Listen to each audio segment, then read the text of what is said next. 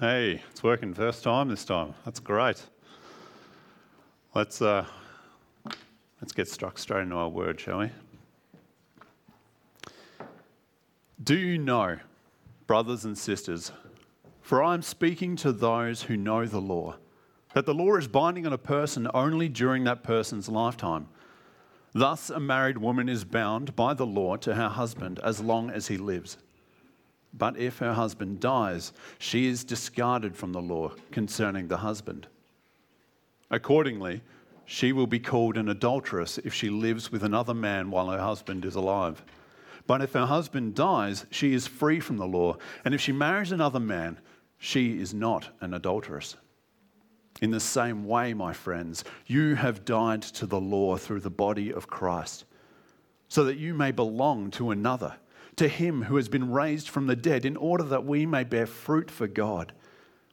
While we were living in the flesh, our sinful passions, aroused by the law, were at work in the members to bear fruit for death.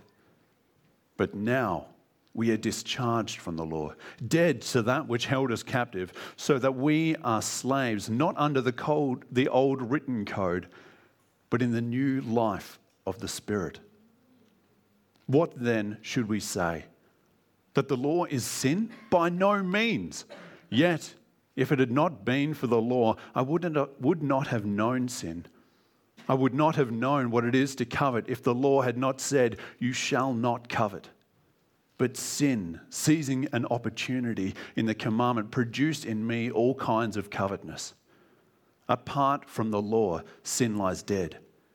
I was once alive from the law, but when the commandment came, sin revived and I died. And the very commandment that promised life proved to be death to me. For sin, seizing an opportunity in the commandment, deceived me and through it killed me. So the law is holy and the commandment is holy and just and good. Did what is good then bring death to me? By no means. It was sin working death in me through what is good, in order that sin might be shown to be sin, and through the commandment might become sinful beyond measure. For we know that the law is spiritual, but I am of the flesh, sold into slavery under sin. I don't understand my own actions, for I do not do what I want, but I do the very thing I hate. Now, if I do what I do not want, I agree that the law is good. But in fact, it is no longer I that do it, but sin that dwells in me. Sorry, I've skipped a line. Now, if I do what I do not want, I agree that the law is good. But in fact, it is no longer I that do it, but sin that dwells in me. For I know that nothing good dwells in me, that is, in my flesh. I can will what is right, but I cannot do it. For I do not do the good I want, but the evil I do not want is what I do. Now, if I do what I do not want, it is no longer I that do it, but sin that dwells in me. So, I find it to be a law, that when I want to do what is good, evil lies close at hand. For I delight in the law of God, in my innermost self. But I see in my members another law at war with the law of my mind, making me captive to the law of sin that dwells in my members. Wretched man that I am, who will rescue me from this body of death? Thanks be to God through Jesus Christ our Lord. So then, with my mind I am a slave to the law of God, but with my flesh I am a slave to the law of sin. Let's pray. Father, we come before you tonight because this is your word. And we are so desperate to know it. It is what gives us life. It is what provides us with the truth that we need. And without it, we cannot know you and we cannot know true life. We cannot be set free from the law, from sin. So, Father, we come before you tonight, praying that your Holy Spirit would be here in double portion, that we may understand and grasp what it is that your word is saying to us, and not just read it and receive it as dry information, but that it might shape our lives, that we may be obedient to you, that we may rejoice in you and give you the glory that you deserve. Father, open our eyes, open our minds, and open our hearts tonight. And I pray for a season, just for this time, Lord, that you would help us to lay aside the burdens of our own sin and the struggles of our life. Lord, that we might hear in truth what it is that you have to say. I pray that you would be present tonight, Father. In Jesus' name, amen. How many people here tonight are currently in uni or TAFE or school? A few people. Or who has been? At least everybody. Yeah, that's good. Everyone's been to school. We live in a wonderful country. How good is that feeling when you finish exams at the end of semester or at the end of the year or in year 12? That deep sense of freedom. Finally, the lecturer or the teacher says to you, all right, it's time, lay down your pens. And it's like lead sheets or a ball around your neck falls off and you are free. You're still waiting for results, but for the most part, you are free. And you step outside and the light is brighter. That first sip of beer, depending on how old you were at the time, is that much fresher. The music in the car on the way home is that much better. It is wonderful. The world is suddenly a bright place, considering about a week ago, before exams, it was filled with doom and despair. And it was never going to make, you were never going to make it, but now here you are. Nothing compares, though. Even that does not compare to the freedom that we have in Jesus. That satisfaction at the end of exam does not compare to the relief that we get through Christ from sin. To be free in Jesus is the best thing. It's better than anything else. In those moments that you place your faith in Jesus, if you remember them, there is a feeling of relief like you would never experience in your life again. Nothing is going to go wrong now. In those few moments, you are on top of the world and you are untouchable. There are no worries, there are no concerns. You have Jesus. You are free from the worries of the future because it is set in stone. You are going to be with him for the rest of eternity, and it doesn't matter what comes your way. The very next day, perhaps in the morning, you wake up and it is the day to change your life. You look around your room and perhaps you start to think, okay, we've got a few things I need to get rid of from my old life. Some books, some DVDs, things that Christians don't own, things that a man that or a woman that loves God doesn't possess. So you get rid of them. You start the wonderful habits that you're going to keep for the rest of your life, reading your Bible for 2 to 3 hours a day, praying for at least twice that. You go out and you tell everyone you know about the freedom that you now have in Jesus, the liberties that you get to enjoy. The holy life is now the life that you are going to live. That is the life for you. The very next day, you start to go around and make those changes. You're going to make Jesus happy now. You're going to live a life that God is proud of. And you are happy doing it. In fact, joy is so quick to you. You delight in it. But perhaps maybe a few days later or a week later, that joy starts to fade a little. It gets a bit harder to get a hold of. In fact, sometimes it seems almost impossible. You've become a little busy and your prayer life has reduced and your Bible reading time has reduced, but at least you're still attending Sunday services. That's pretty good. And then something happens. Something that you didn't see coming. You commit a sin. You do something that isn't in the grey area of forgetting to read your Bible and praying. It's something that you know God doesn't like. It is 100% wrong. It's in the black. What do? Questions start to arise inside of your mind. The guilt and the confusion starts to set in. You have no idea why you did it.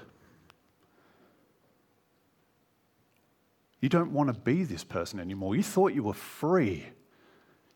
You were going to set aside your life now to live a holy life, but now you've committed sin. What happened to the freedom that you had, that you were so enraptured by the joy of only a few weeks ago? Where has it gone? Did I do salvation wrong? Am I not saved anymore? Maybe I didn't believe correctly to begin with. Is it all gone? I remember those days like they were yesterday, because they were. In fact, how often I sit there and think to myself, Nat, why the heck have you just done what you've done? This is not who I am anymore. I'm free. I believe in God. Why have I committed this sin? Why have I done this? And I sometimes look at my own hands and you think, you've betrayed me. This isn't who I am in my mind. This isn't what I want. This isn't my desire anymore. And yet here I am doing them. How frustrating, how confusing. This is exactly how every Christian feels. Frustrated and confused with a question on our minds. Am I free or not? Am I free or not? This is exactly the question that Paul is answering in chapter 7. Am I free or not? It is a question and a situation that he in his own life has experienced. And he knows that the people he is writing to in the church in Rome are experiencing the exact same thing. Confusion and frustration. And asking that question, am I free or not? Paul starts with 6 verses talking about first the freedom that we have in Jesus. The first 3 verses can look very confused. They look like they're talking about marriage and adultery and divorce and how we should view them. And you might go there for some examples, but it's not why it's there. Paul is not talking about those things. He is instead making sure we understand the type of relationship that we have with the law and the freedom that we now have in Jesus. How we transitioned from being in bondage under the law, stuck with sin, and now being with Jesus. He says it looks like marriage. This is the life that you and I used to live before we knew Jesus. It looked like we were married to the law. It wasn't an on-again, off-again relationship, like maybe we'd like to think about it. It wasn't just on weekends that we'd have a relationship with the law and sin. We weren't dating it. We wouldn't just take it out for coffee every now and then. We were married to the law all the time. It was an intimate, personal relationship. And more than that, he's highlighting that that relationship we had wasn't a good one. It was a marriage that brought us to a place where we would sin again and again.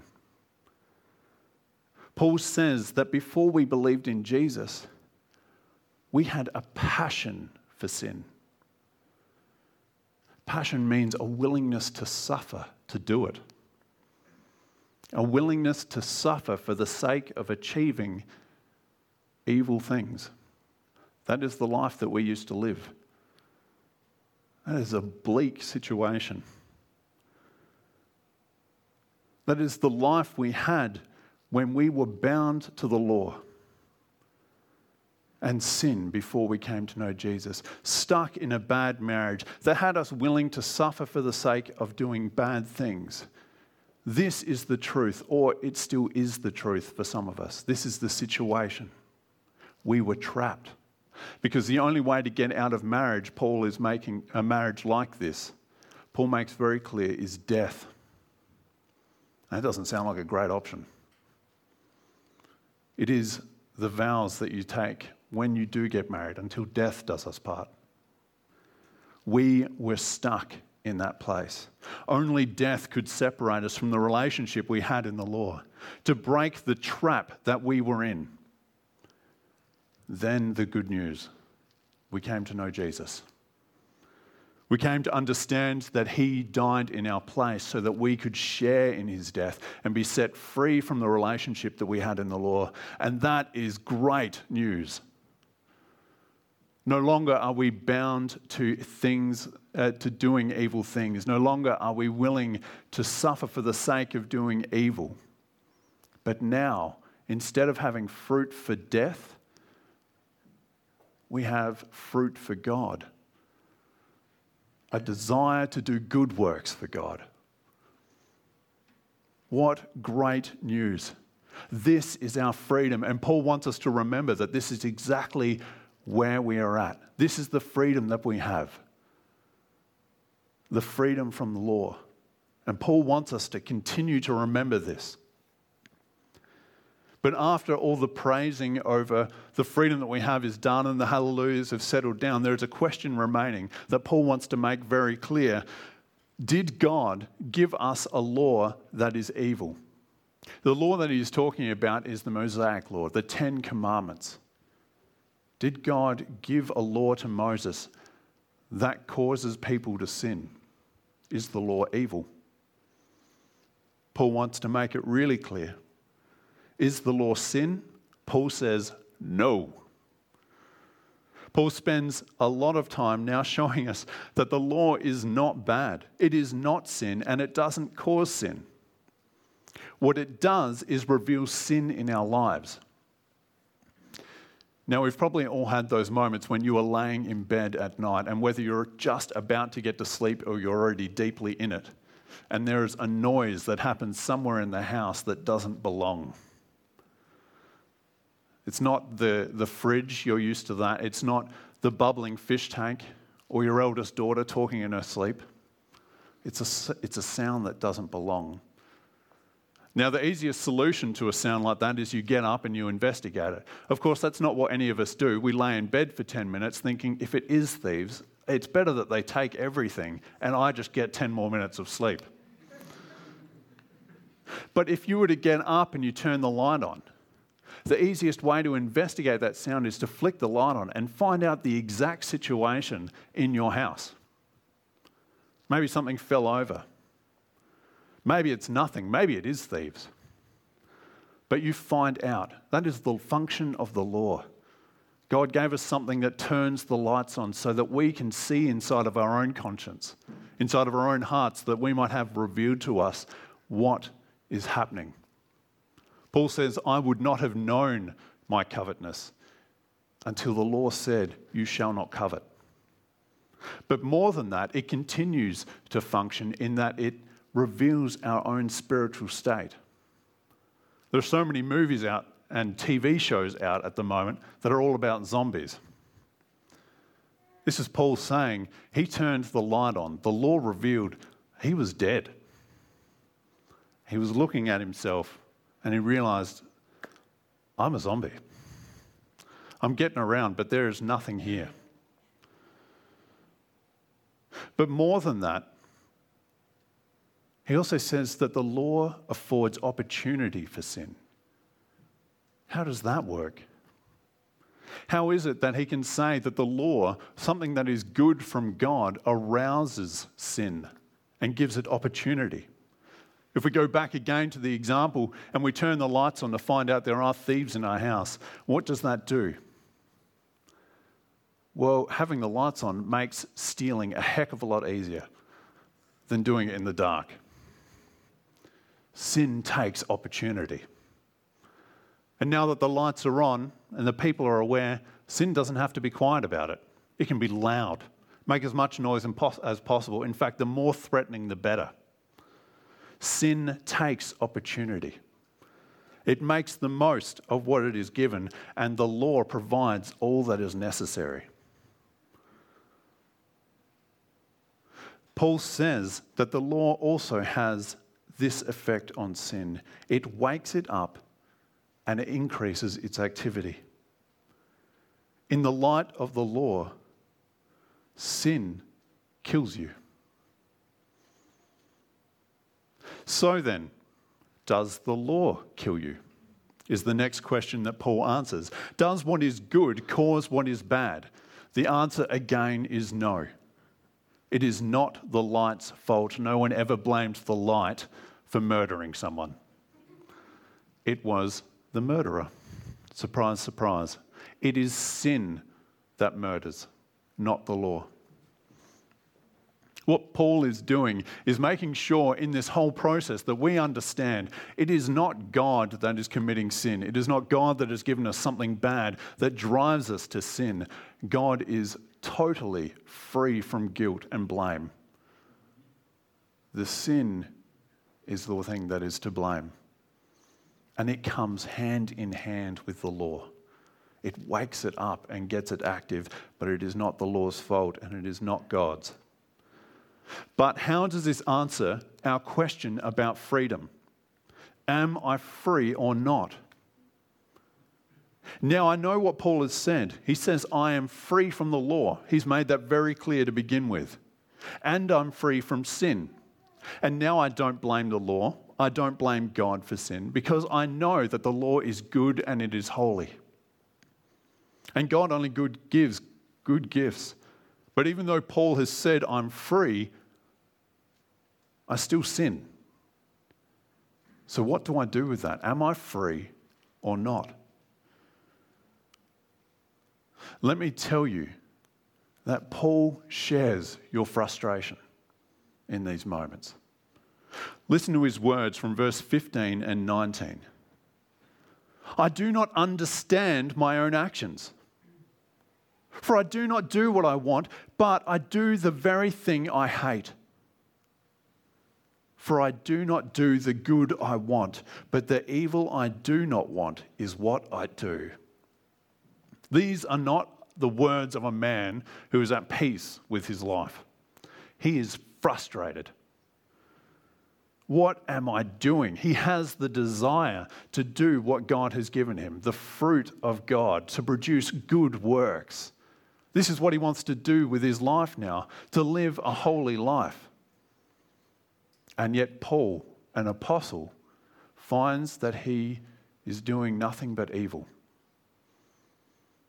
That his body is doing nothing but evil. And he sits back and looks at his hands and says, you have betrayed me. What is going on? So what hope do we have? This is why we are so frustrated. This is the reason. We are torn in two. Paul says that talking about our freedom, that we, let's go to verse 14. Forget that I said that sentence. Verse 14, Paul says, for talking about our freedom and the law was for nothing. Talking about freedom and law wasn't for nothing. He says in verse 14, we know that the law is spiritual, but I am of the flesh, sold into slavery under sin. The freedom that he has been talking about, the freedom of the law, from the law and from sin, is spiritual freedom. But we are not entirely spiritual, are we? We are also body and flesh, arms and limbs and muscle and blood. Our spirits are free now. Free from the law. We desire good things. We hunger for holy living. We know that our true satisfaction in life comes from God and God alone. And that is where we are. Our spirits are free. And all of these things indicate that freedom. But we are not solely spiritual beings. We have flesh and bone and physical bodies. And the freedom that has been won by Jesus, that death that we shared with him, the resurrection and the new life that we have with him, is spiritual so far. We have been reborn spiritually so far, but our physical bodies have yet to be reclaimed by Jesus. We have not participated in death physically. This is the reason that we are so frustrated.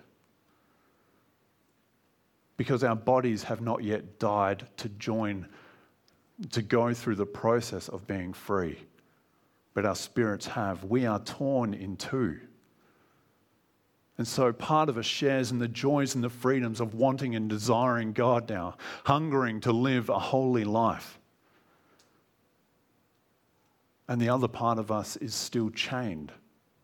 The other part of us is still diseased with sin and delights in it. The other part of us is still bound to the law, and still sin is continuing to be aroused by our bodies.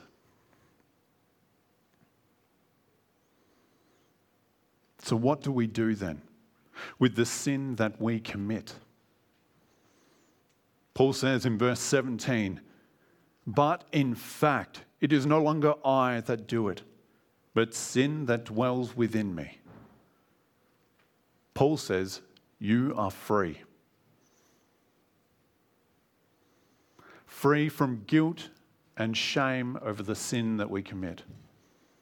The sin that is being committed is not committed by you, but by sin. By the sin that is in you, not who you are anymore. It is sin's own fault. You are free, and this is who you are now. But you will continue to be frustrated. And Paul is making it very clear that that frustration does not come to an end while we are here on earth. And that is why we are longing for Jesus' return.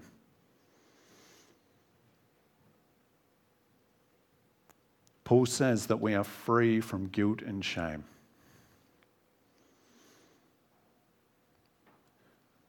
We have a new life in Jesus. We have new hope. We have new desires, new joy. We have total freedom. But we are not, at this time, able to totally embrace it yet, though it is guaranteed and it is who we are. It is just a matter of time. And so we continue to desire what is good. And Paul urges us again and again in Romans, do what is good. Because this is who we are now in the freedom. This is who we are now that we have been divorced from law, that we have died to it. Now we are bound to Jesus, and as a part of that, we desire what is good. We desire holy works. He says that we now produce fruit for God, not fruit for death. But we are frustrated because even though we have all those desires and we are told to continue to pursue them, that we can't achieve them yet. So am I free or not?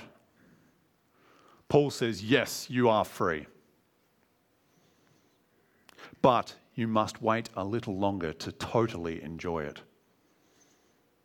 Listen to his words at the end of the chapter and hear his own frustration, and then listen to the hope that he leaves us with. The same hope that we need to cling to while we are still living here and cannot fully enjoy our freedom. He says in that verse, "Wretched man that I am, who will rescue me from this body of death? Thanks be to God through Jesus Christ our Lord." We are frustrated, but we are not without hope. Jesus is coming. But in the meantime, let us remember that we are free. And despite the sin that we do, it is no longer us who does it, but sin.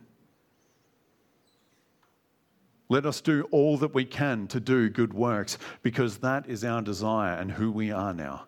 And the sin that is committed is not to be remembered as yours. Can we get one slide back to see verse 25, please?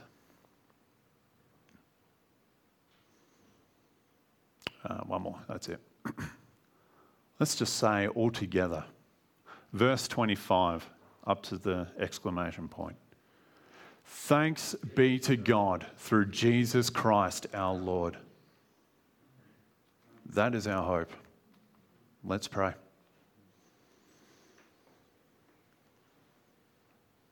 Father God, we come before you, Lord, giving thanks that we have been reminded of the freedom and who we are. Lord, though we are frustrated, we can still rejoice and hope and long for the day of Christ's return. Lord, I pray for everyone here that they would continue, despite the frustration, to desire and hunger for good works that would be pleasing to you. Lord, that you would continue to set in stone a knowledge of who they are now in the freedom that Jesus has brought them, married to Jesus Christ, bound to him rather than bound to law. Lord, even in those moments where they are frustrated, may their hope remain. May our hope remain that you are returning, that this time is only short. And give thanks and rejoice as we wait for you to come back. In Jesus' name we pray. Amen. You've been listening to a sermon from Hills Baptist Church. To find out more or to hear other great content, find us at hillsbaptist.com or on your podcast app.